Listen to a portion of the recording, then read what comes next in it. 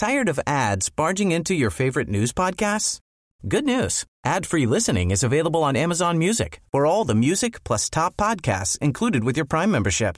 Stay up to date on everything newsworthy by downloading the Amazon Music app for free or go to amazon.com/news ad free. That's amazon.com/news ad free to catch up on the latest episodes without the ads.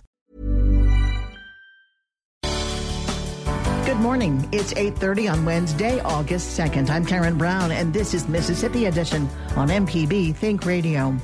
On today's show, it's peak season for the West Nile virus in Mississippi. Find out about how and why you should protect yourself. They should have a very high index of suspicion for any flu-like illness that presents during the summer months, and they should consider West Nile virus for any unexplained neurological symptoms that also occur during the summer months. Groups are throwing their support behind the case to change the state flag, why one organization has joined the fight. And hear from coast officials on what to do when shrimp, crabs, and other sea creatures wash up on shore, the phenomenon called a jubilee. That's all coming up. This is Mississippi Edition on MPB Think Radio.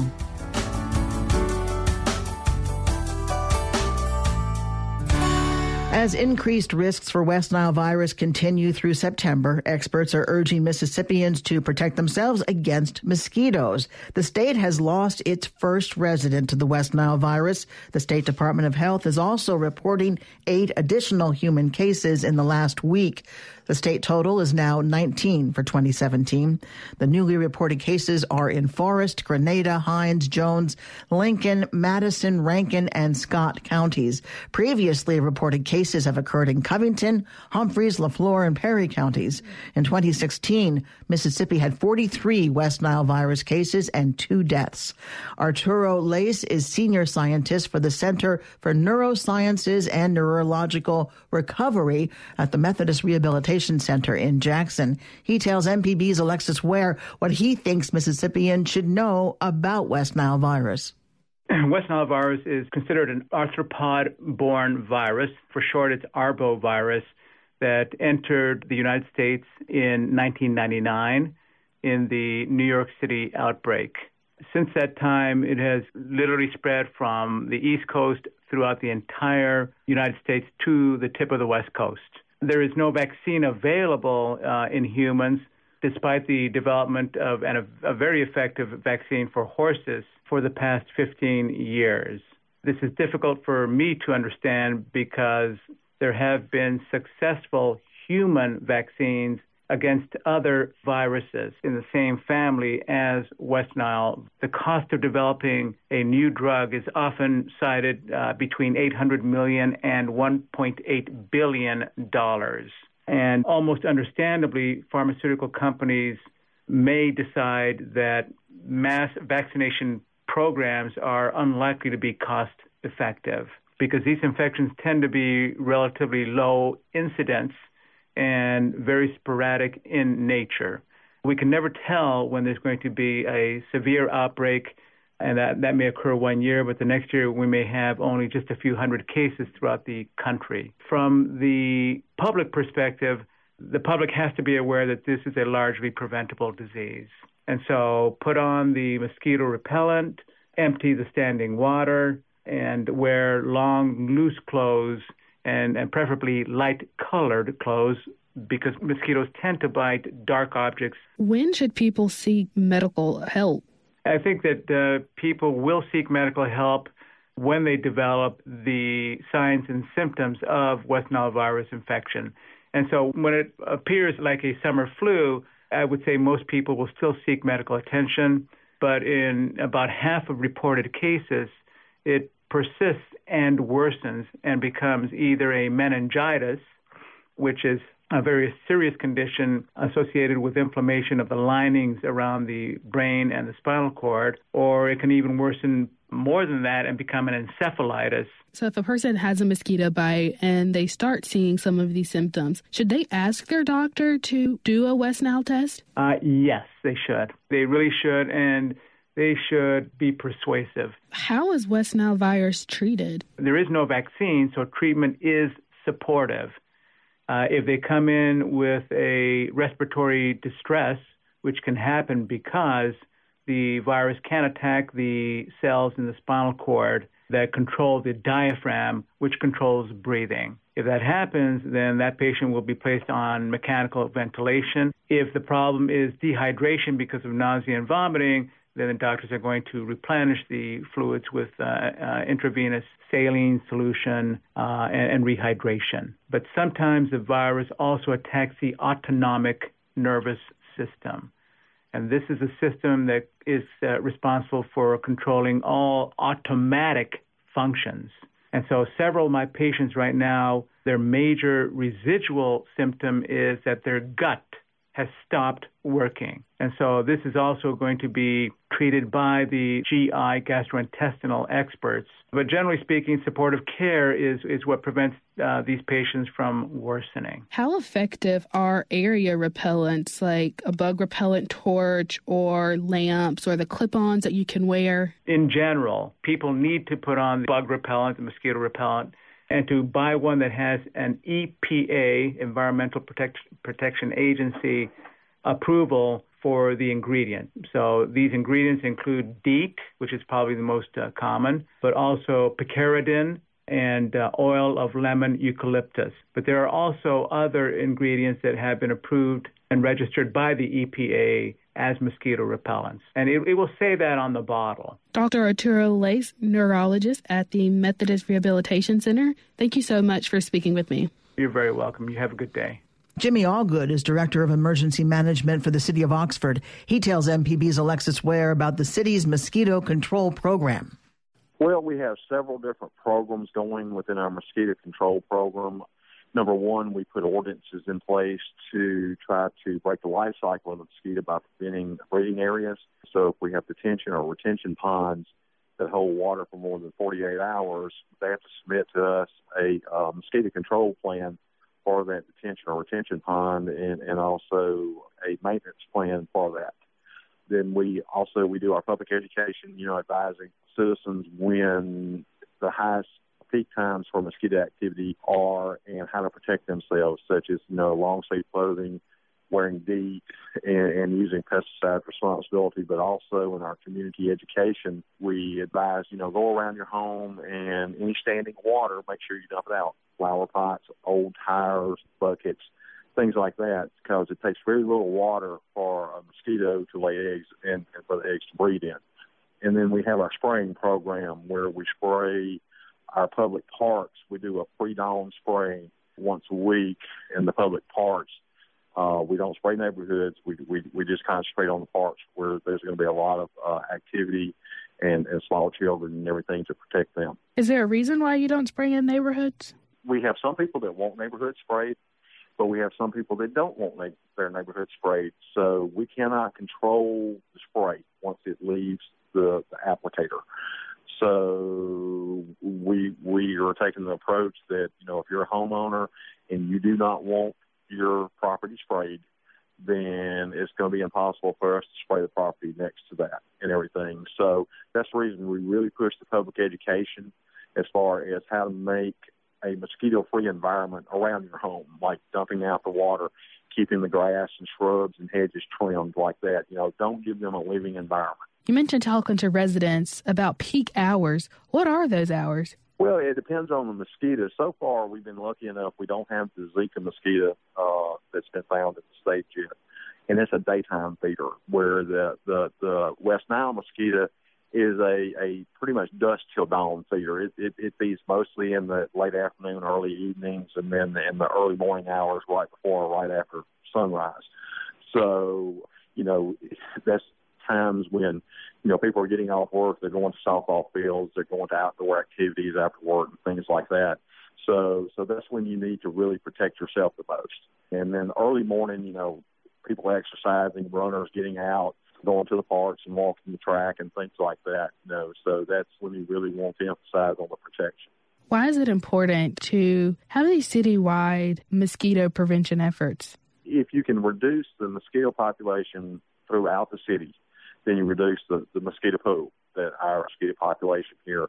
And by us concentrating not only on one area of the city, but the entire city, hopefully we can reduce the mosquito pool for the entire city, so that by breaking the life cycle and the breeding and then controlling the environment where they can and cannot live, is an overall effort to reduce the overall city mosquito population, not just in one neighborhood or one area. How many parks is this that are getting sprayed? Right now we do FNC Park, Pat Lamar Park, Avett Park, the Oxford Skate Park.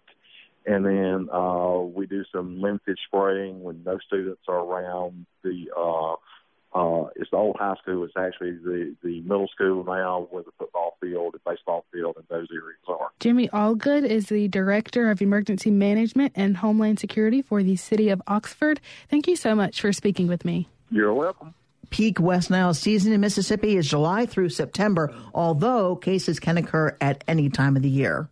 Coming up, state and national organizations are lending their support to a lawsuit seeking to remove the Confederate battle emblem from the state flag. This is Mississippi Edition on MPB Think Radio. The Health Minute is underwritten by Blue Cross and Blue Shield of Mississippi. Live healthy, live blue. It's good to be blue. This is Mississippi Edition on MPB Think Radio. I'm Karen Brown. Several organizations are throwing their support behind the lawsuit to bring down Mississippi's official banner. Attorney Carlos Moore, now a municipal judge in Clarksdale, is asking the U.S. Supreme Court to reverse a Fifth Circuit Court ruling that dismissed his lawsuit. Moore contends Mississippi's state flag with the Confederate battle emblem violates the Equal Protection Clause of the 14th Amendment and has sanctioned hate speech. Two supporting reports called amicus briefs have been filed by members of the Congressional Black Caucus and the Mississippi Legislative Black Caucus, as well as by the Southern Poverty Law Center and Lambda Legal Defense. Jody Owens is managing attorney for the SPLC Mississippi office. He tells MPB's Ezra Wall what they consider the larger issue. This has been an issue that the Southern Poverty Law Center has been fighting for quite some time. This flag is a larger issue because it focuses so much on hate, bigotry, and the symbolic meaning of a desegregated South. So given the opportunity, the Southern Poverty Law Center decided that we could use this venue to express some things that may not have been expressed in the original briefing of the case, and to make sure that we spelled out specifically not only the history of the flag, which is well known, but how we think the lower court erred in deciding that the plaintiff did not have standing on the Equal Protection Clause. I don't want to put words in Mr. Moore's mouth, but we've heard from him on this case, and basically he's saying that the symbol on the flag is, as he puts it, a vestige of slavery, and that the fact that it is there oppresses him to the extent that he's entitled to legal relief. Does that sum it up accurately? Yes, but that legal relief is for the flag not to be flown. It's right. Widely accepted and known that this flag has a message of hate, exclusion, and inferiority to African Americans, such as Mr. Moore, who's a petitioner in this case. And flags are supposed to have a shared identity of common values, but this flag does not. And our amicus goes on to explain how Mr. Moore has a unique standing. He is in courthouses throughout the state of Mississippi, and per Mississippi Constitution, this flag is to be flown specifically at certain times, and it's forcing Mr. Moore and other African Americans and similarly situated individuals to go through this vestige of slavery. And if you look at our amicus very closely, we detail the harmful and psychological effects and physical effects and damages that can be caused by this flag. And it's well documented that African Americans have higher rates of stress, higher rates of strokes, heart attacks, and these very things that can be linked directly to how the flag itself has been decided and even held by courts to have that virtues of slavery before. There are several cases throughout the country where it's recognized that schools have the authority to say that Confederate flags cannot be flown or worn as part of the school dress code because of the historical effects that we're seeing now in kids. And one of the cases that the Southern Poverty Law Center has been involved in over the last year is, of course, the massacre in South Carolina by Dylann Roof.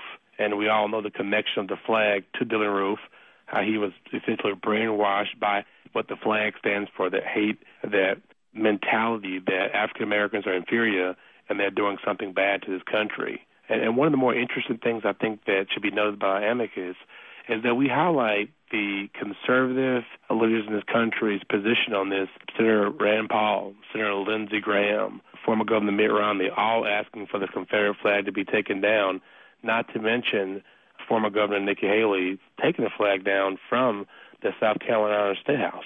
Let me play the devil's advocate here, because you mentioned some statistics that we often cite in our stories here at MPB about the various health disparities among impoverished African Americans and others, and how that contributes negatively to how they experience life. Are you saying that all of that is attributable to the presence of the state flag in public? Certainly not saying that it is the sole factor, but it's well documented by medical professionals throughout the country that it is a contributing factor. In fact, in this country in 1954, in Brown v. Board of Education, it was known that the psychological harm caused by racism is greater when it's sanctioned by law. So that's what's important in this instance that we want to highlight, that this flag is sanctioned by the state of Mississippi. But in that case, they were talking about a whole series of Jim Crow laws, not just a flag. Yeah, but what's unique is when we have this conversation, whether it's the advocate or otherwise, we must take the conversation as a whole. The Confederate emblem, which is known largely as the largest symbol of the Confederacy, is in the Mississippi flag. And it's undisputed, devil's advocate or not, that flag stood for, as Governor George Wallace highlighted, segregation now, segregation tomorrow, segregation forever. We know what that means. And you're causing individuals to see it, to live under it every day, and to not think. And I can tell you, as a son of the South, as a black man, when I see that flag, I feel like that flag is a reminder of oppression. And I'm forced to see it every day throughout the state of Mississippi. It's symbolic of a time that we want to forget, but yet we're so proud of having it displayed so prominent. And it's the state flag. There are a segment of people that we hear from frequently who disagree with the idea that the flag itself is racist, and they say that it stands as a symbol of their family and their past, and not so much about specific racist feelings or pro-slavery feelings. Yeah, I think one of the things that deserves clarity in that conversation is that no one denies that the Sons of Confederacy fought bravely for something they believed in. But as we've evolved as a country and a nation, that thing that they believed in, which was slavery, we know now and widely accept that that was wrong. And if we can agree that it was wrong then, it does not do a disservice to their valiant fighting for what they believe in to acknowledge the thing that they fought for was wrong. And as we look back where we are today, if we can agree that they did fight for slavery, which is undisputed, if we can agree that they did fight for segregation, which is undisputed, we can certainly acknowledge that those people who were segregated and those people who were enslaved and their ancestors can certainly reasonably be expected to not feel like that flag represents them and to be reminded of slavery and segregation. So what's the next steps as this suit progresses? What's the timeline that you're looking at? Well, we hope that the Supreme Court will acknowledge that there is a standing, there is a right, and there is an acknowledgement that racial discrimination is linked to reduced health, mental health, increased in stress and depression, which are the very things that Mr. Moore says that gives them standing to file this lawsuit. And they will, in return, reverse the appellate court's decision in the Fifth Circuit and send this case back down to review. Jody Owens is with the Southern Poverty Law Center here in Mississippi. Thank you very much for sharing your perspective with us today. Thank you for having me. In 2001, a statewide vote to change the flag failed. Supporters of the flag say it's about heritage, not hate. In a statement, Governor Phil Bryant says what the flag is or is not should be decided by Mississippi voters. Neither party will know if the case has been accepted until early October when the Supreme Court reconvenes. Coming up, is it a natural phenomena or a scary sign? Details on the Gulf Coast Jubilee. This is Mississippi Edition on MPB Think Radio. It is almost time for those school buses to hit the road again. Along with the back-to-school clothes and supplies shopping comes the inevitable request for the latest tech devices.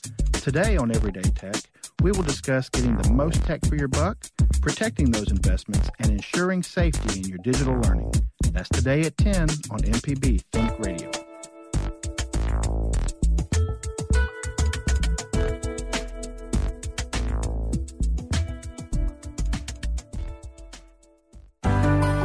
This is Mississippi Edition on MPB Think Radio.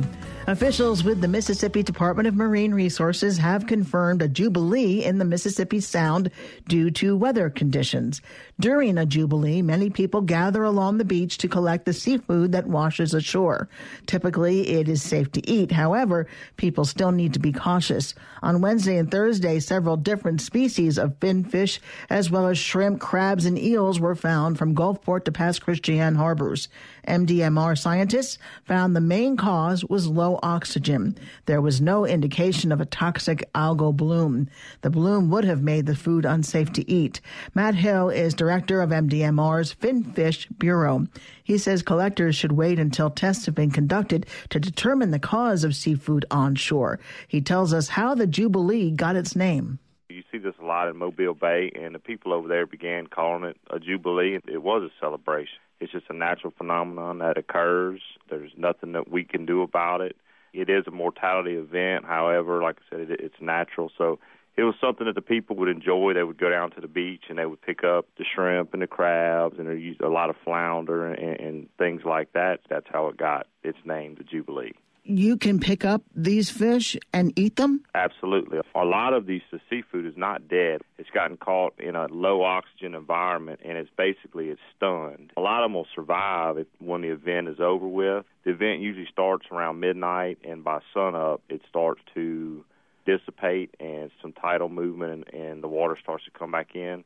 But a lot of these seafood that we're seeing, it's not dead. It's still alive. It's just in a stunned state. What's causing the low oxygen level? A lot of things got to happen. This is why we don't see it every year, but you got to have extremely warm water temperatures. So we have that. This week in particular, we had very little tidal movement, and we had very, very calm seas.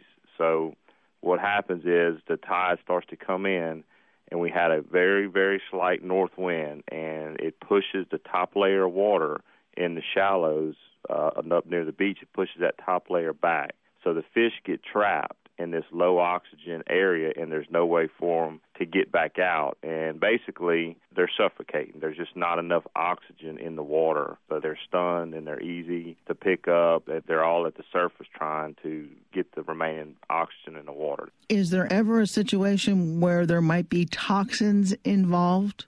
Absolutely, and that's when you hear the term a lot, red tide. This was not a red tide. This was there were no algal blooms involved in this. This was a classic Jubilee. It was just all these factors came together. However, there are times when algal blooms are involved. So you have these huge blooms out there, and when they begin to die off, they start to sink. And as they sink, they take all of the oxygen out of the water. Their mortality causes the low DO. So if you have this bloom that covers this huge area, it does the same thing. It stuns all the animals.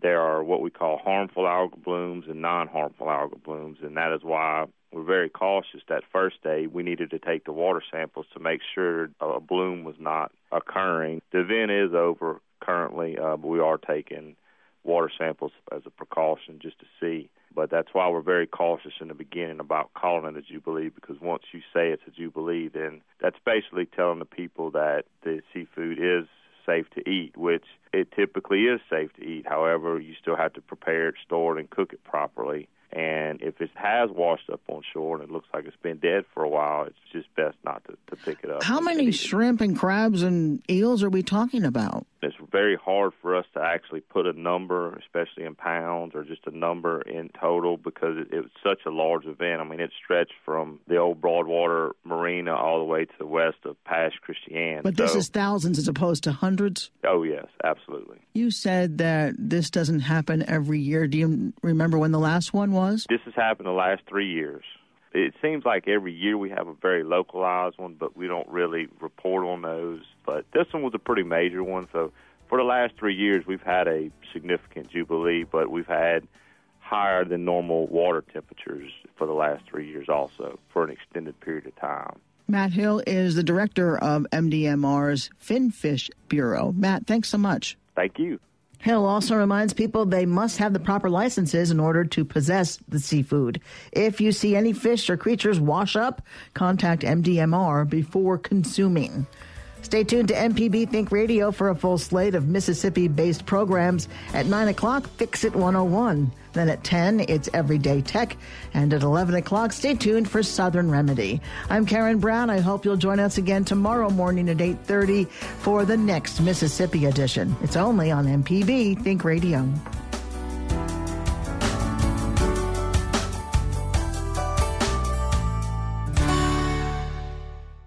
Support for MPB comes from Trustmark, featuring Trustmark Deposit Express, ATMs for business and personal banking.